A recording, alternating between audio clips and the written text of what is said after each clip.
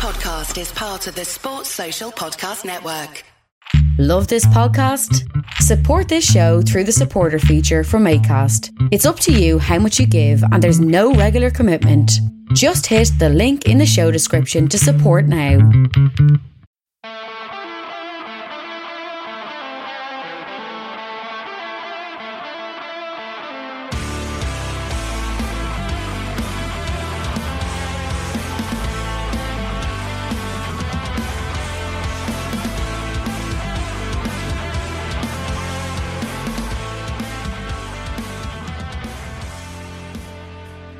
What's good, boys and girls? Welcome to the Two Footed Podcast. It's Friday, the 27th of November. The weekend is here and we can wave goodbye to another week. We're brought to you, as always, by EPLindex.com in association with our presenting sponsor, Liberty Shield.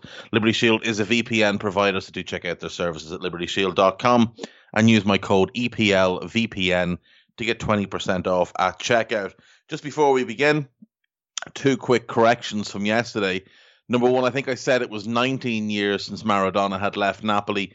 It's obviously 29 years, so a longer period of time, and yet still idolised. And I think I also implied or suggested that Perón was the dictator of Argentina. Of course, it wasn't him. It was after he died, his wife became the prime minister or the president. She was then overthrown by the military junta. It was them who were the dictators of the country. Just wanted to correct those things because why wouldn't I? Of course, it's Friday, which means I'm joined by Guy Drinkle. How are you, sir? I am good. How are you? Good to hear. I am outstanding, Guy. Outstanding. Games are back. No more European nonsense for another couple of days. We've got a full slate of games, and it's nice this weekend. It's Friday, Saturday, Sunday, and Monday. So this is my favourite type of weekend. I like how it's laid out. The games aren't too cramped up together. Sunday's a bit of an easier schedule as well, with only 3 rather than 4. So this to me is good. I love Friday night football. I love games under the lights on a Friday night. I think it really starts the weekend off well. So if you're ready, we'll get started. Yeah, absolutely. As you say, Friday night game, Prime Video, so a bit different for everyone at home. Crystal Palace v Newcastle. Not exactly the most exciting game on paper, but we saw Palace without Wilfried Zaha last week. Newcastle have seemingly a lot of injury problems, and I think Steve Bruce mentioned a coronavirus-free people. He didn't say if there were players or staff, though. So this could be a interesting game just for the team sheets alone. Yeah, this could be a bit of a stinker. To be fair, it could ruin my Friday night experience. Last week, obviously, Crystal Palace played Burnley in a game that was destined to be a 1-0 win, except for Chris Wood ruining it early on. Well, he didn't ruin it. The Crystal Palace defence ruined it with their ineptitude early on. And then the 0-0 played out as you'd have expected, although it was a pretty decent game and there was good football played by both. Palace will be without James Tompkins, Connor Wickham, Wayne Hennessy and Nathan Ferguson. They do have doubts over Luka Milivojevic and Wilf Zaha. Both of them will have, they're the two, I think, with COVID at Palace. So they'll have tests to see if they're able to play. Hopefully they are, because Palace need both, especially Zaha. And the thing is, last weekend, we saw Eberechi Eze play exceptionally well, but Palace are still so overly reliant on Wilf Zaha that even before a player would feed the ball to Eze, who was in great form, they would look for Zaha, who wasn't there. So it was kind of weird. As for Newcastle, Ryan Fraser is a doubt. Dubravka's ruled out. Lascelles is a doubt. Dwight Gale is a doubt. Paul Dummett, Andy Carroll and Alan St-Maximin are all ruled out. So again, key players there, especially Jamal Lascelles, who's the leader of that defence, the leader of the team in many ways, and he's a big blow. But that kind of balances out the lack of Zaha at the other end. So I'm expecting a fairly dull, tight affair, but I do think Palace at home should just have a little bit too much for Newcastle. I'm going to say it's a 2-1 win to Crystal Palace. Yeah, it'll be interesting. I think we'll get a lot of answers, a lot of questions answered when the team sheets come out, probably. But moving on to Saturday, the early kick-off on BT Sport, to Jurgen Klopp's delight. Brighton v Liverpool. Suspensions and injuries taken away what could potentially be a really fun fixture, because even from not from Liverpool's side, but Lamptey being suspended, he's probably their main threat. Bit of a shame, really. It is a bit of a shame, and both sides have been badly hit by injuries thus far. Lamptey, like you said, is suspended. Leandro Trossard is expected to be back, but he will have a late fitness test to see if he can start. Davy Proper is back, which is big news for them. They've badly missed him in midfield. Adam Lallana is out. Solly March has a late fitness test. Florian Andone, Alexis McAllister, Jose Escuerde, and Christian Walton all out. Christian Walton could make it, but he's not going to play either way. But the rest are out. They're coming off a very, very good win last weekend over Aston Villa, and they'll be in confident form. They will expect on their home ground to give a good accounting of themselves, and with Liverpool having so many injuries, it is a good opportunity for Brighton, though you do feel that without Lamptey, they're really going to lack a real threat to Liverpool. I mean, they could go with Maupay and Trossard up front as a pair, maybe with Connolly or just as the two, and hope that their pace and movement will cause Liverpool problems. I think we might see them step away from that back three for this game. Try and be a little bit more solid. Maybe go Veltman, Webster, Dunk, Dan Burn, and then stick Ben White in midfield alongside Basuma. Potentially even in midfield alongside Basuma and Davy Proper. And then go with Trossard and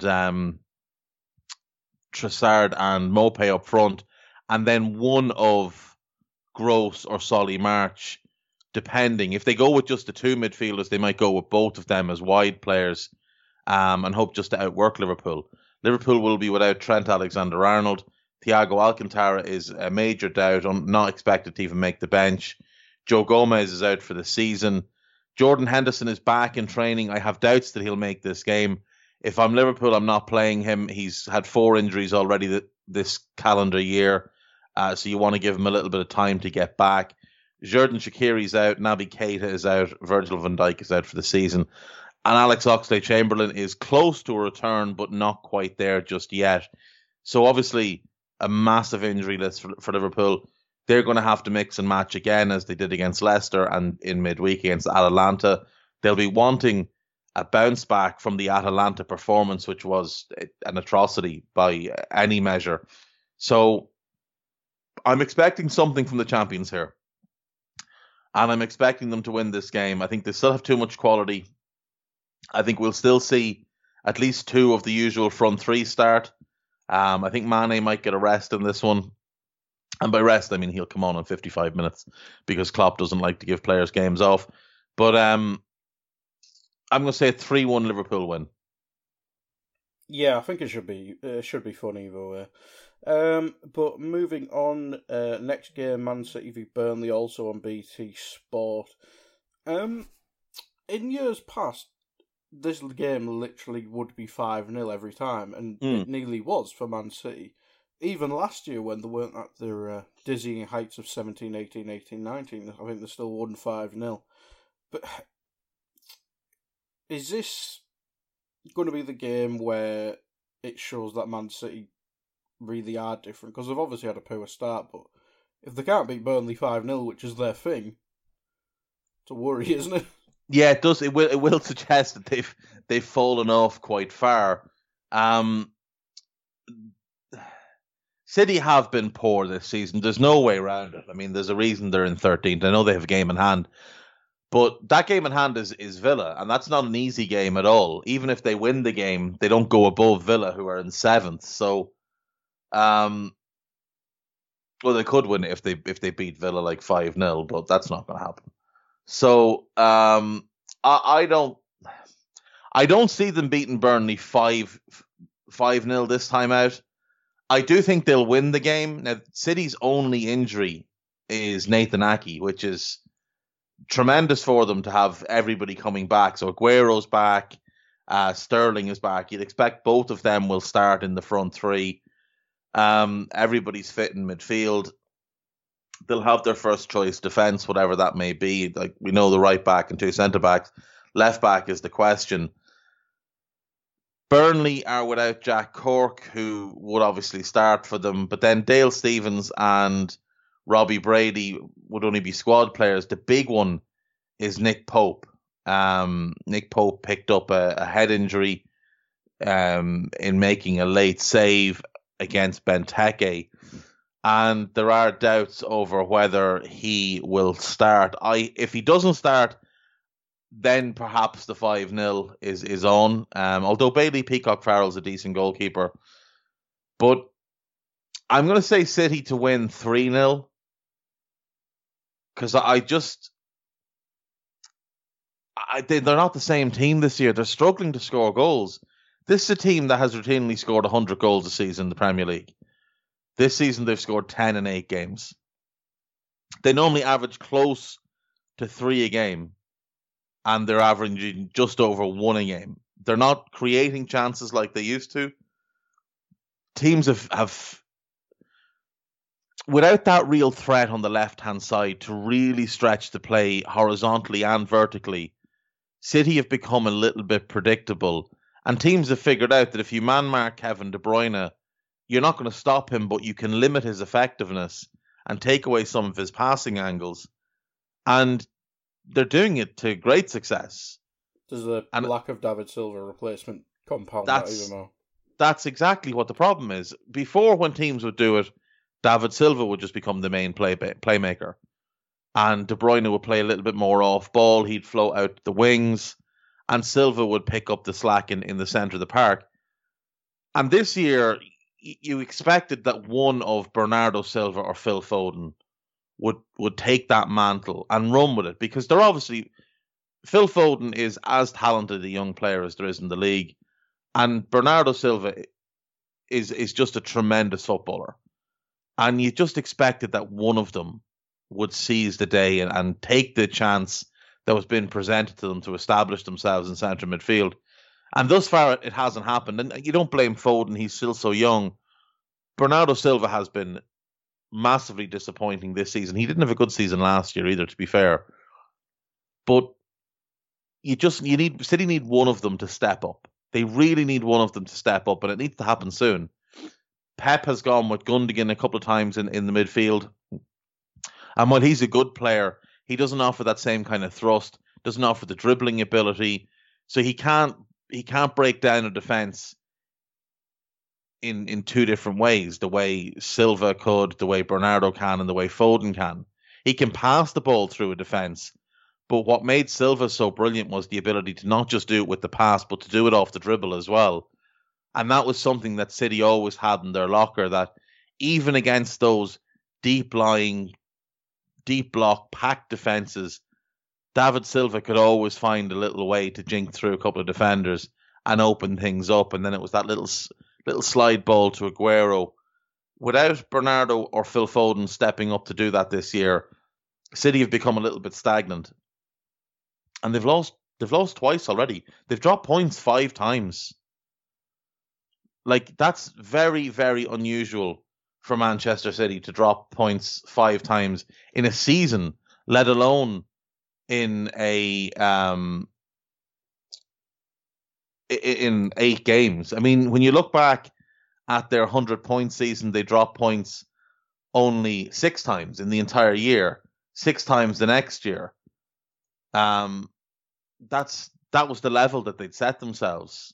And, you know, this season they're going to have you'd imagine they'll struggle to get through 12 games without dropping points for the 6th time. So They could be looking at more like last season where they dropped points 8 times. Interestingly, Liverpool dropped points in 6 games last year, so maybe that's the marker. Maybe that's what you're allowed to do. Liverpool have dropped points 3 times this year, so they've got 3 in the bag. City only 1. I'll say Burnley give a decent account of themselves, but ultimately come out on the wrong end of a 3-0 defeat. Yeah, and on to the next game. This should be fun because neither team can defend. Everton v Leeds. Again, injuries are going to be a big story this season. We saw Everton without Luca Digne a few games ago, and we talked about the lack of left-footed balance or left-sided balance there. And obviously, I think Paul Joyce said months rather than weeks the other day. This could be a huge problem for Everton. Yeah, the loss of Luca Digne is massive for them. They're already without Seamus Coleman, they're starting right back. Gbamin has been out, I think, since the day he signed. He's played about 4 games since signing over a year ago. But losing Luca Digne is just massive. He is, when you watch them play, he's the number one source of supply for Dominic Calvert-Lewin. When James Rodriguez, who's their playmaking hub, gets the ball, his number one target is always Luca Digne because he's just always available on that left-hand side. He's one of the best left-backs in the league, and they do have a decent back up there in Niels Nkounkou, but he's very young, very inexperienced, so you wouldn't like to put too much expectation on him. As you said, Paul Joyce said this is months rather than weeks.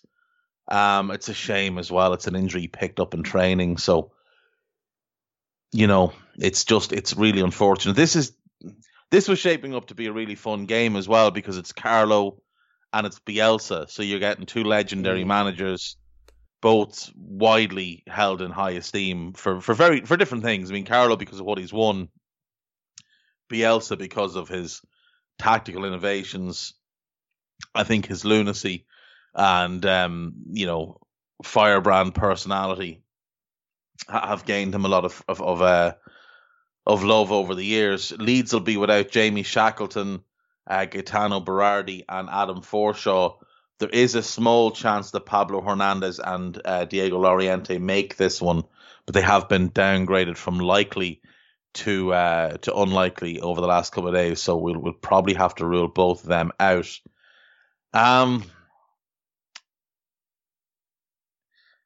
This is tough. This is really tough. Like you said, Leeds can't defend. Everton haven't been great defending, but you'd hope that Holgate's going to come back into the team quite soon, and he will improve them defensively, especially if they just give him and Godfrey an opportunity to play together. I did have a question for today from Jason Bond. With Everton and Villa going neck and neck, and Ollie Watkins and Dominic Calvert-Lewin both going well, who do you think suffers more from the respective injuries this week? So obviously, Villa's injury is the Barkley one, and this is the Everton one, and I think it's Everton. I'd agree. I do think it's Everton. I just think he's irreplaceable for them. Like he's such a good crosser.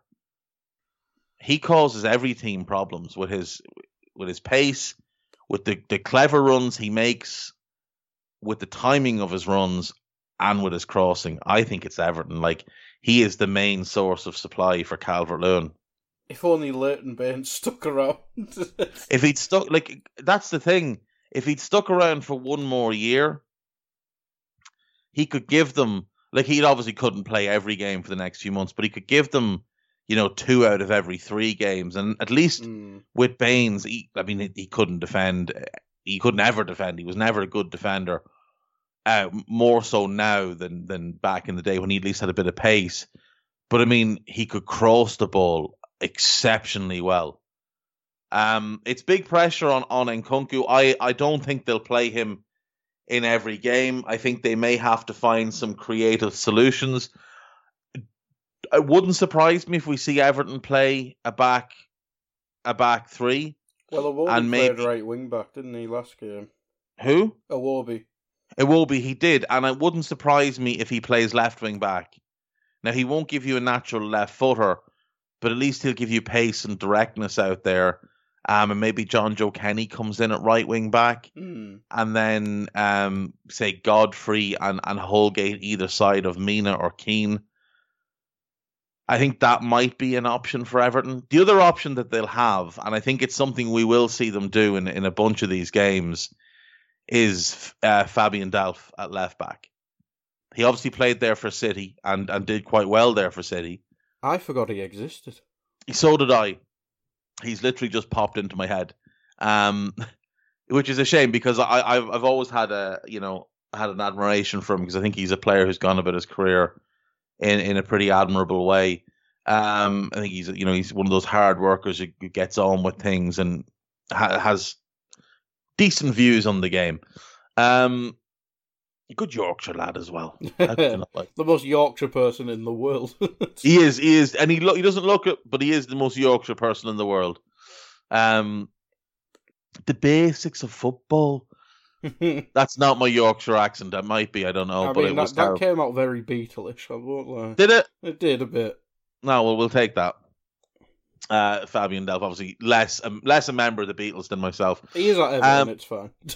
That's true. That's exactly that. Well, that's what it is. That this is the new accent that he has, influenced by where he's been living for the last while. See, I'm ahead of the game here. Yeah, I think what you might see is Delph play either left back or left wing back in it with a back three, and Nkunku will get some games, and I think we'll see Iwobi there as well as Carlo tries to make things work. For this game,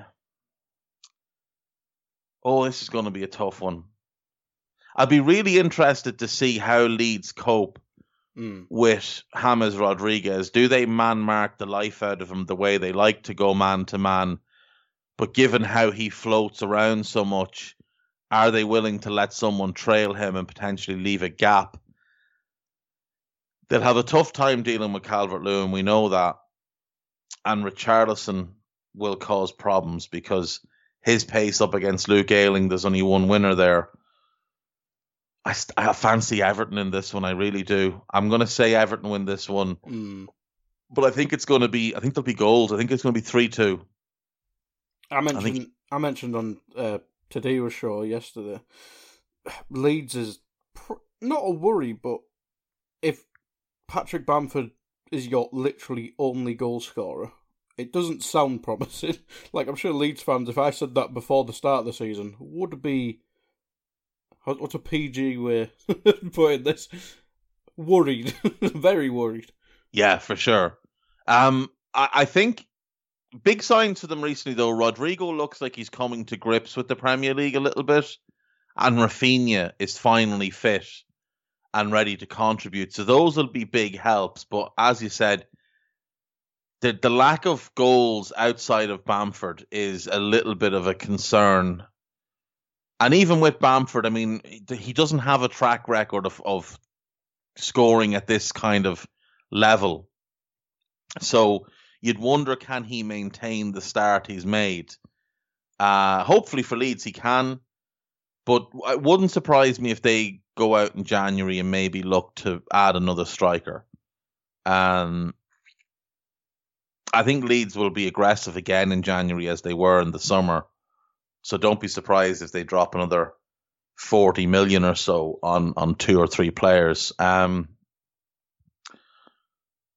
will be a tough test for both teams. Yeah, I'm going to go Everton 3-2, but also Digne is huge. It should be for either way. Probably the biggest game of the weekend so far. I mean, there's 2 clashes, one at the bottom and one at the top of the table, and this is the bottom one. West Brom v Sheffield United.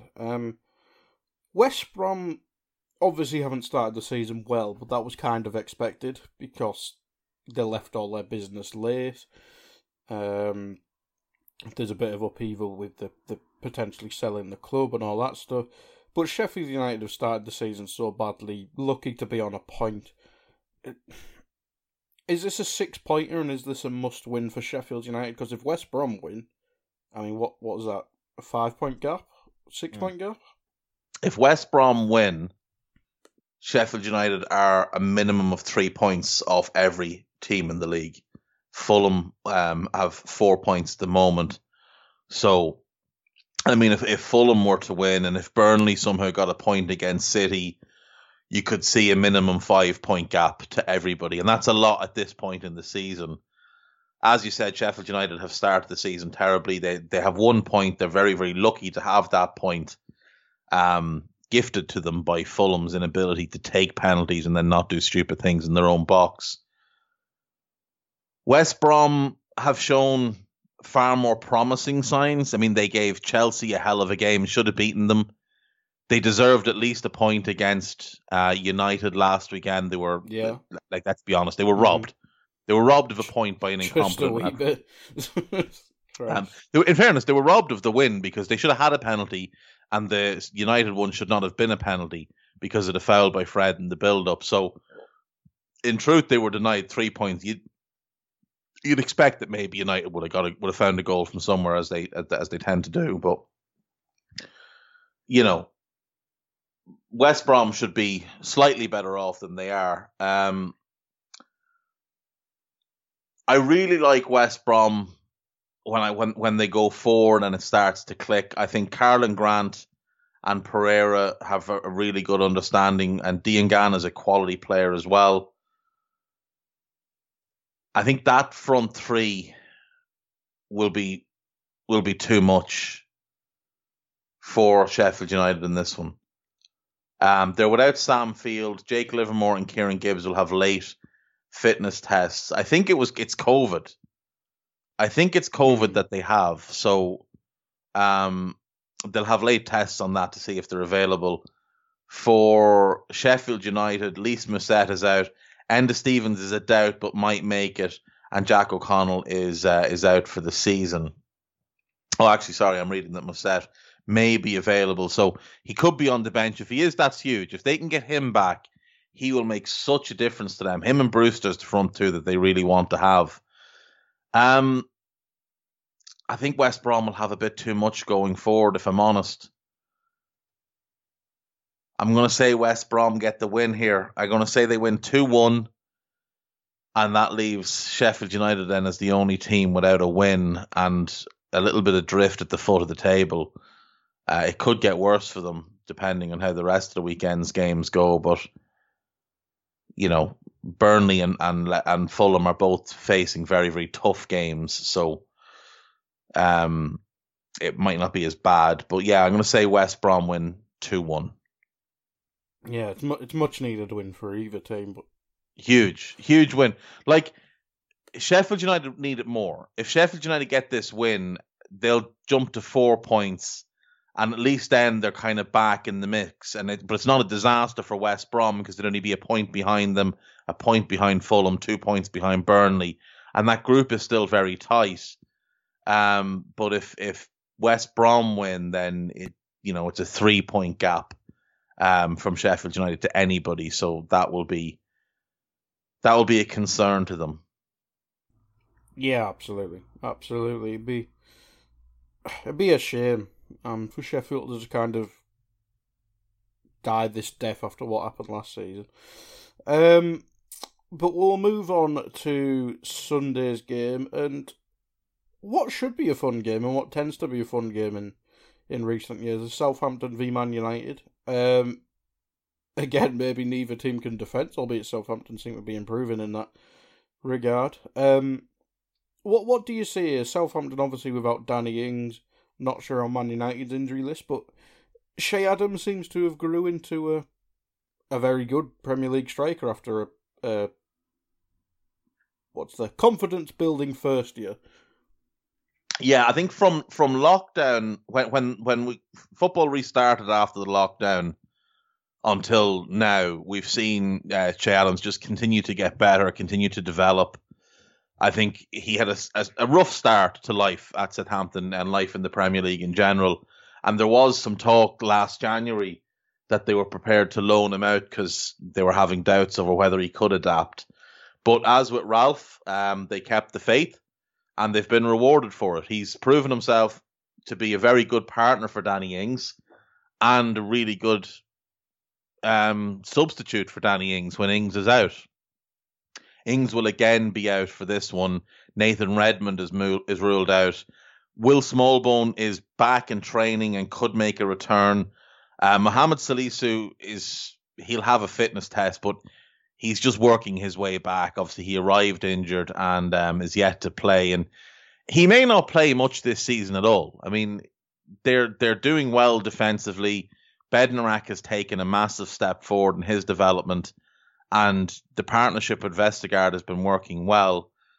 Salisu will be a big upgrade on Vestergaard when he gets in the team. It will just take him a little bit of time. And I don't think Saints are in any rush. They've had a really good start to the season after 2 disappointing results, the defeat away to Palace and then the walloping they took at home against Spurs. They've gotten better and better, and 7 games unbeaten, looking good, sitting 5th in the table, continuing to get results even without Ings, which is huge. United, on the other hand, have been diabolical in the Premier League this year, like utterly atrocious. They were garbage last weekend. They've been garbage for all bar 1 game and about 20 minutes against Newcastle. The Everton game is the only time they've really stepped up and played well. Very, very lucky to have their 13 points. If there was justice in the world, they would have 7. They would have lost last weekend, and they would have lost to Brighton, who battered them and hit the post about 5 times. 7 points would be more reflective of how they have performed in the Premier League. But, they sit in 10th. They do have a game in hand. They win that game in hand, they would go into 6th. That game in hand is against Burnley, so again, you'd expect them to win that one, all things considered. But, you just don't know with them. Like, form would tell you and performances would tell you that Southampton are going to win this game, and they should even win it comfortably. But when you take into account that United just have that front 3 and Bruno, they can always score goals. Now, they're struggling badly defensively this season. 14 conceded already. Admittedly, Southampton have conceded 13.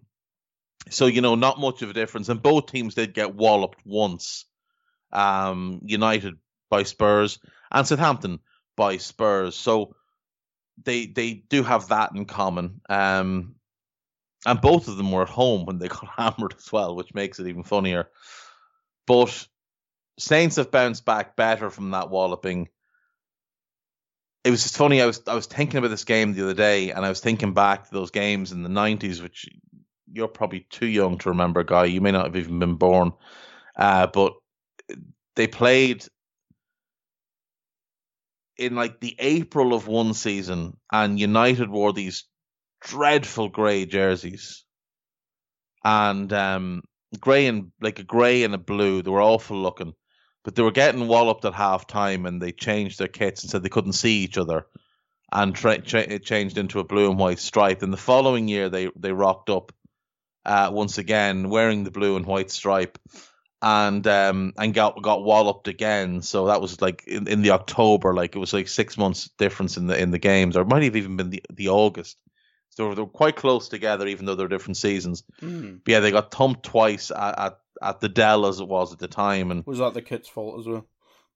It most likely was the kit, or the bus driver or somebody. Fergie would find an excuse, and then he'd go into the dressing room and absolutely bollock them from a height. It's been a fairly decent, not rivalry, that's the wrong word, but a fairly decent contest between these teams over the last couple of years. I'm going to give the edge to Southampton, though. I think Southampton at home will be confident in this game. I think their movement will cause United problems. Their pressing will cause United problems. United have really struggled at playing out from the back over the last few months. I always feel like Lindelof and Maguire have a mistake in them. United, injury-wise, are actually in fairly rough shape as well. Phil Jones out, but he wouldn't play. But Luke Shaw is out. Paul Pogba is a major doubt. Lindelof, Wan-Bissaka, and Bailly will all face late fitness tests. Bailly is not expected to make it back. The other two should make it back. And Jesse Lingard is isolating from a potential COVID contact with somebody. Did you see his picture on Twitter? No. He said Happy Thanksgiving and he's done a full turkey dinner for some reason. Oh dear. Oh, Jesse. Yeah. Well, look, he is bound to play in the MLS at some point. And I would imagine... After a spell at Everton, of course. Yeah, I mean... Would he get in the Everton team? That doesn't matter. Would Carlo want him? Are things different now with Carlo? I think they might be. Come on, David, still Everton. That's a good point. I don't know, I could see him at Newcastle. Stevie Bruce, using the contacts from when he played at United 25 years ago. West Ham. West Ham, it would be a good club for him. Look, Jesse Lingard... Fornals out, Lingard in. Do you know what? A good move for Jesse Lingard would actually be Southampton, because they play that box midfield, and he would be a really good fit in one of the two advanced roles. Is he as good as Armstrong? I think he is. I think he's as good as Armstrong. I think he offers a ton off the ball. He's a really willing presser, and he's really good.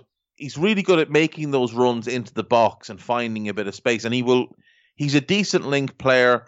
He's got decent technical ability. He will run all day. I think he'd be a good fit there. He'd be, when you look down the bottom of the league, he'd be a good fit at West Brom. Sheffield United. Sheffield United would be a really nice fit. Yeah. You put him in instead of Fleck or one of those. He'd be an upgrade. Fulham,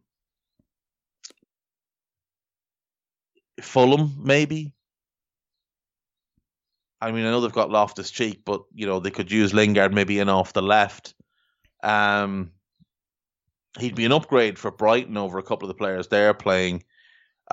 He's probably too jazzy for Sean Dyche. Oh God. He'd be a nice fit at Palace. Put him at Palace with Easy and Zaha. And Batshuayi is that kind of fourth attacker who... He's not a defensive midfielder, David. It doesn't work. He might not be tall enough either for the Hodge. But there's a bunch of clubs in the Premier League that could do with Jesse Lingard, and he has become a bit of a figure of fun. But he is a good player, the same as Phil Jones. There's a bunch of clubs in the Premier League that could do with Phil Jones at centre-back. He'd be an upgrade for them. He's not even registered, is he? No, not for the Premier League, no. You mentioned Southampton there. Ralph's made Walcott useful. Yeah, that's the thing. And Jesse Lingard's a better player than Theo Walcott. So, I think he needs to get out of United. There's a bunch of players at United that need to get gone. Jones and Lingard are very, very high on that list. I think Lingard needs to just get away from United. He's been there all his life, obviously. I think he's kind of plateaued at one point.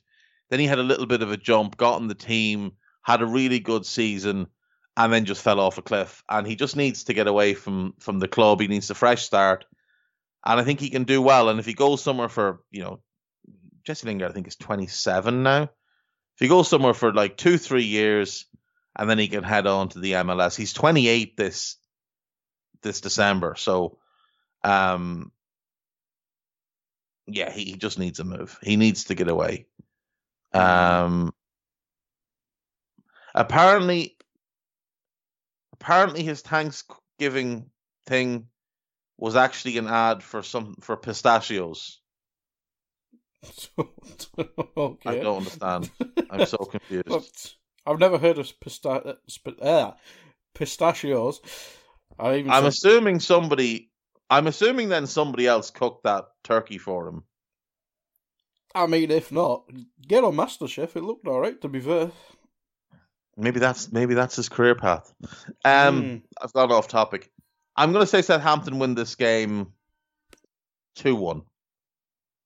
Yeah, again, I think this will be a fun game. As you said, it seems to be a fun fixture pretty much all the time. But moving on to the other big game, the next biggest game of the weekend, if you like. This is the top of the table clash. Chelsea v Spurs. Last week, we obviously had questions for Spurs whether they could be what was perceived to be a title contender before Man City forgot how to football. Is this Chelsea's time now to beat a title contender? Because they obviously, I think they've only played Liverpool really out of the big team. I know they've played United, but that doesn't count. Chelsea have had the easiest start of any of the big clubs this year. Just how it's worked out. I mean, when the schedule came out, it did look quite tough because they had Burnley and Sheffield United as well. It just turns out that those teams have been garbage this season. They had United. United have been awful this season. So it's not like they were given an easy schedule. It just worked out to be an easy schedule because the other teams have been so poor. This is a big test for Chelsea, though, and Chelsea have been lucky in a number of ways. They haven't had anywhere close to the injuries that other clubs have had. Their only injury at the moment is Christian Pulisic, who's expected to be back. They got quite an easy Champions League group, so they've been able to rotate quite a bit. But look, they're in good form. They're winning games and scoring goals, and that's all you can really ask. Spurs will be without Toby Alderweireld and Eric Lamela, but Giovanni Lo Celso is expected to be fit after a knock.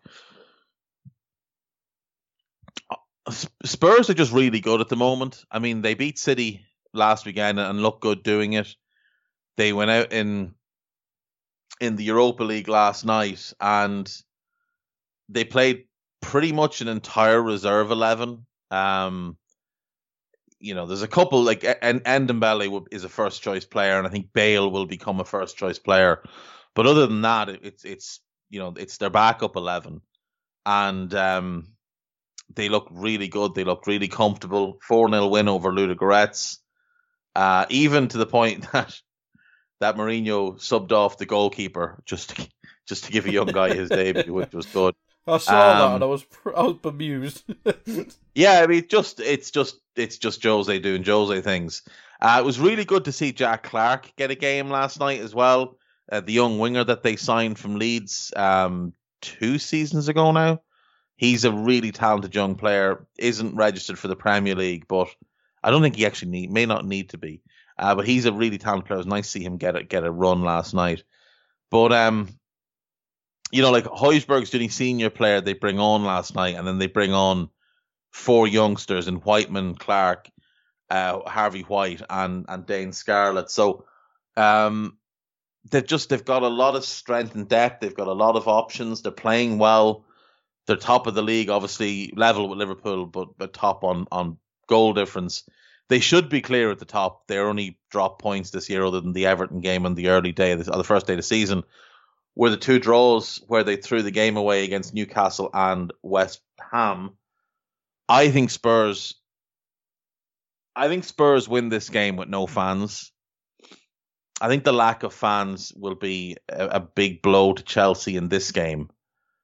I think it's the type of game where normally Spurs could potentially bottle it, but without fans there, Spurs just look like they're cruising. We did get good news that fans could be back quite soon. 2,000 fans per stadium beginning, is it next? It's the next league game. Yeah. Not this weekend, the following weekend. So 2,000 fans per stadium. It's not a lot, but it is something. I saw a really good proposal yesterday that rather than try and figure out which season ticket holders are deserving, why not give the tickets to local schools and get kids in? Because at least they'll make some noise, how much a stink that'd kick up. Yeah, but I don't care. How much of a stink is it going to kick up between the season ticket holders who don't get those tickets? True. And in fairness, 2,000 tickets is not making a difference for Premier League clubs financially. So why not just give them away to schools for free? I mean, schools can't spread COVID, so just as many kids as you want. As many kids as you want in the stadium. I mean, you could put 1 million of them in, give them some chicken wings or some sausage and chips, and apparently that stops the COVID as well. If you have your chicken wings, exactly. So yeah, I mean, that's just what I would do. I would. It's coming up to Christmas. It's been a really tough year. It's been a strange year for a lot of kids. A lot of kids are going to be facing grim Christmases as well because of COVID, their parents have been furloughed or just made redundant. They're not going to have the money for the Christmas presents they want to get their kids. I do think this could be a really good opportunity to give kids something to be happy for, around the Christmas period. And I wouldn't just do it for the first game. I would literally do it until you can get mass numbers back in. I think this is the safer way. And I know that won't be popular with people, but I don't care. I want to see the next generation of fans given access to the game where currently they don't really have it. And I think kids would just appreciate it a lot more. I think you'll get people that'll just go in and moan. They'll moan that they have to sit by themselves. It's not their seat, that they're, too far away from everybody. You can't have a chat with anybody and yada, yada, yada. And it's all a big inconvenience because you can't get a pint and you can't sing and you can't do this and you can't do that. Give it to kids. Give the tickets to kids. Spurs will win this game 2-1. Yeah, it's certainly a huge fixture. What was an interesting fixture, probably the time Wolves came up, is Arsenal v Wolves. Is this now one of the most boring fixtures in the league? Because I don't see where the fun is. Wolves have become innately boring. Arsenal are far too passive. I think they want to be exciting. I think they want to play an attacking brand of football. And they looked actually decent last night in the Europa League. Nicolas Pepe bounced back from his stupidity last weekend. The key word there, Dave, is Europa and League. Yeah, it's true. It is true. But it's all part of the process for Arsenal. This game does have 1-1 stinker written all over it, though. Now, I have predicted a couple of 0-0 stinkers in recent weeks. They haven't turned out to be 0-0 stinkers. Burnley Palace actually wasn't a stinker at all. Burnley West Brom was very much a stinker, like a rancid stinker. But this one has 1-1 stinker all over it. Wolves are going to turn up, 3 at the back, probably 5 in midfield, 2 up front, and they're going to look to counter-attack with minimal pace because I don't think Adama starts. I think he's the one that will drop out to enable them to play the 5 in midfield rather than the usual 4. Arsenal will counter that with a 3-4-3. Wolves without Connor Cody, who could be back, he's been isolating due to COVID. Roman Saiz is ruled out because of COVID, and Johnny Castro was still out with the knee injury. Arsenal have quite the list of people who are out. Nicolas Pepe is suspended for brushing his forehead against Alioski last weekend. Pablo Mari is ruled out. Thomas Partey is a doubt with a thigh strain. Baki Osaka is a major doubt. Willian is expected to be back, but will have a late fitness test. Martinelli is out. Callum Chambers is out. Mohamed El Neni is out with COVID. Said Kolasinac is out with COVID. And David Luiz is out with, I don't know, something mental. Who knows? I think he might have COVID as well, to be fair. It's not a particularly pretty list of players that are out for Arsenal. There's a number of them that would start, but I'm just going to say 1-1, and I think it'll be a stinker. I think it'll be Wolves being boring, Arsenal being passive, lots of pointless possession in areas that you can't hurt the opposition, and everybody will go home and pretend that they're happy with the result. Yeah, I mean, I don't even know if I can be bothered watching it, to be honest. You've got two fun games on the same day, and then this one's probably just the bring you back to earth game. It's I doubt it'll be fun. But what could be fun is on Monday, Leicester v Fulham. Leicester obviously got battered by Liverpool last week. Fulham, who the hell did they lose to? Who beat Fulham? Everton, that was it. And yet again, Fulham with penalty woes.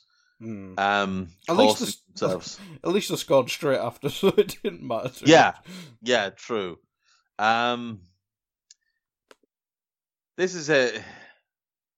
It will be interesting because Leicester played in the Europa League last night and did not look good. Now, admittedly, they played a much weakened team, but they did bring on, Maddison came on, Vardy came on, Tielemans came on, Fofana came on. So they did go for the win, but they looked all over the place defensively. Ricardo Pereira is on his way back, but won't be back for this one. Kagla Soyuncu is out. Wilf Ndidi is out. Tim Castagne will have a fitness test. This was the game they targeted for him to be back. And Daniel Amartey is out. So key injuries, that's obviously, it's 3/4 of their starting defence and their starting holding midfielder still ruled out or still unlikely to play. So key injuries there. For Fulham, Kenny Tete is out. Kamara is suspended because he's an idiot. Terence Conglo is ruled out, and Josh Onuma is not registered to play in the Premier League for weird reasons. I mean, they spent quite a bit of money to buy him. Well, they didn't spend money. They got him in the Sessegnon deal, but they took him instead of, I think, like 6 million cash. So it's quite valuable, and he was good for them last year. It's weird that there must be an underlying injury there that caused them not to register him in the Premier League squad. But it's a game you'd expect Leicester to win. Leicester have been the much better team this season, and obviously they currently sit 4th. Fulham sit 3rd from bottom. Only the one win for Fulham this year, that came against West Brom. Other than that, they've looked largely dreadful. They should have gotten a win against Sheffield United. They should have gotten a draw against West Ham. They should have gotten a draw against Everton. They didn't because they can't take penalties. Leicester will have too much for them. I'm going to say Leicester win this game comfortably. I'm going to say Leicester win this game 4-1. I think Mitrovic will cause them a few problems, but I think Leicester will win 4-1. Yeah, there should be goals in this, you'd imagine. Last game of the weekend then, West Ham v Aston Villa. West Ham probably your surprise team of the season so far.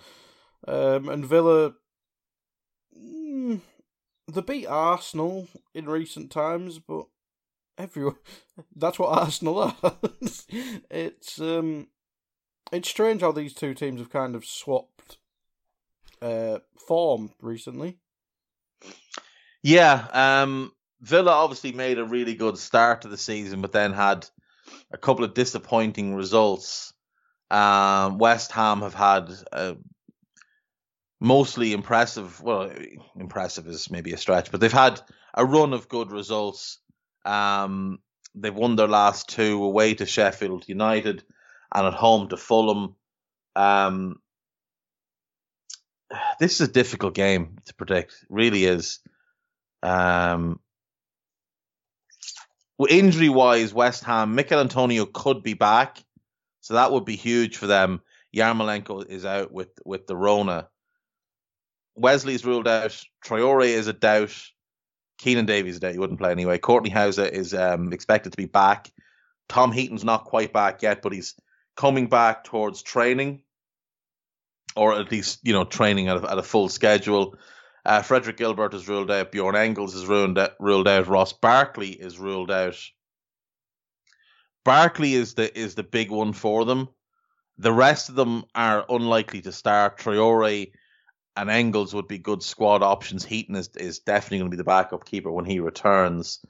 So Barkley's the big blow there. I'm going to say I think Villa are the better team. I think they've got better players. West Ham, we know, are going to play a back seven with, 3 centre-backs, 2 wing-backs tucked in, and then those fielders sat in front of them. Most likely then Fornals and Bowen with a load of grass, and then Haller up front. Now, Antonio being back might change that, but you probably wouldn't start him coming back off an injury, or at least, a sensible one. Haller played well last week, isn't he? He did. He played really well, and he got a great goal. Great goal. Villa should have too much for West Ham in this game. They should have too much quality. Grealish has been in really good form. Watkins has been in really good form. Hourihane should step into midfield to replace Barkley. Different type of player, but good player, offers a lot of energy. Decent on the ball. I'm going to say Villa win a tight 2-1. I think this will be a good game, though. I think this will be an entertaining enough game. I'm going to say Villa win 2-1. Can't believe you didn't recommend Marvellous Nakamba. I love Marvellous. Partly because of his name, partly because he plays with reckless abandon. Just, what does he do? He goes and kicks people. There's nothing subtle about what Marvellous does. He just goes out and he kicks people. But he goes box to box really well. But I think they'll want a little bit more on the ball. And I think that's where Hourihane is probably a step ahead of him. The Barkley loss is big. But Watkins, I think, will cause West Ham problems. Trezeguet, with his work rate and his willingness to run in off the flank. And Grealish is just in such good form. Yeah, I'm going to say Villa win 2-1. And that's it. That's the last game of the weekend. That is it. That is 10 games. As usual, I will have gotten 8 of them wrong, which is what I do. But it's fun to do anyway. And that is it. That is us for this week, for this day. Thank you, as always, to Guy for his help. Thank you to Foxhunt for our title music. And thank you to you, as always, for listening and putting up with me for another week. We are rapidly approaching 100 shows, Guy, which is, I think quite remarkable to do this every day. I think this is, to my knowledge, this is the only daily Premier League focused podcast. So that's, it's a nice little niche that we've carved, and plowing on towards 100 episodes. Thank you for sticking with us. Hopefully you will stick with us. Tell a friend, give a review. 5 stars would be great. You don't have to say anything nice. The 5 stars is what helps the algorithm.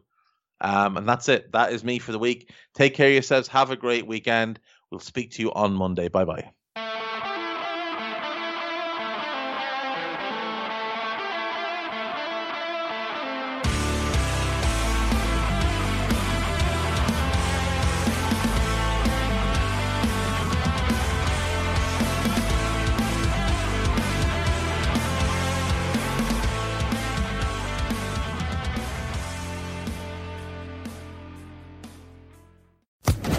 Social Podcast Network.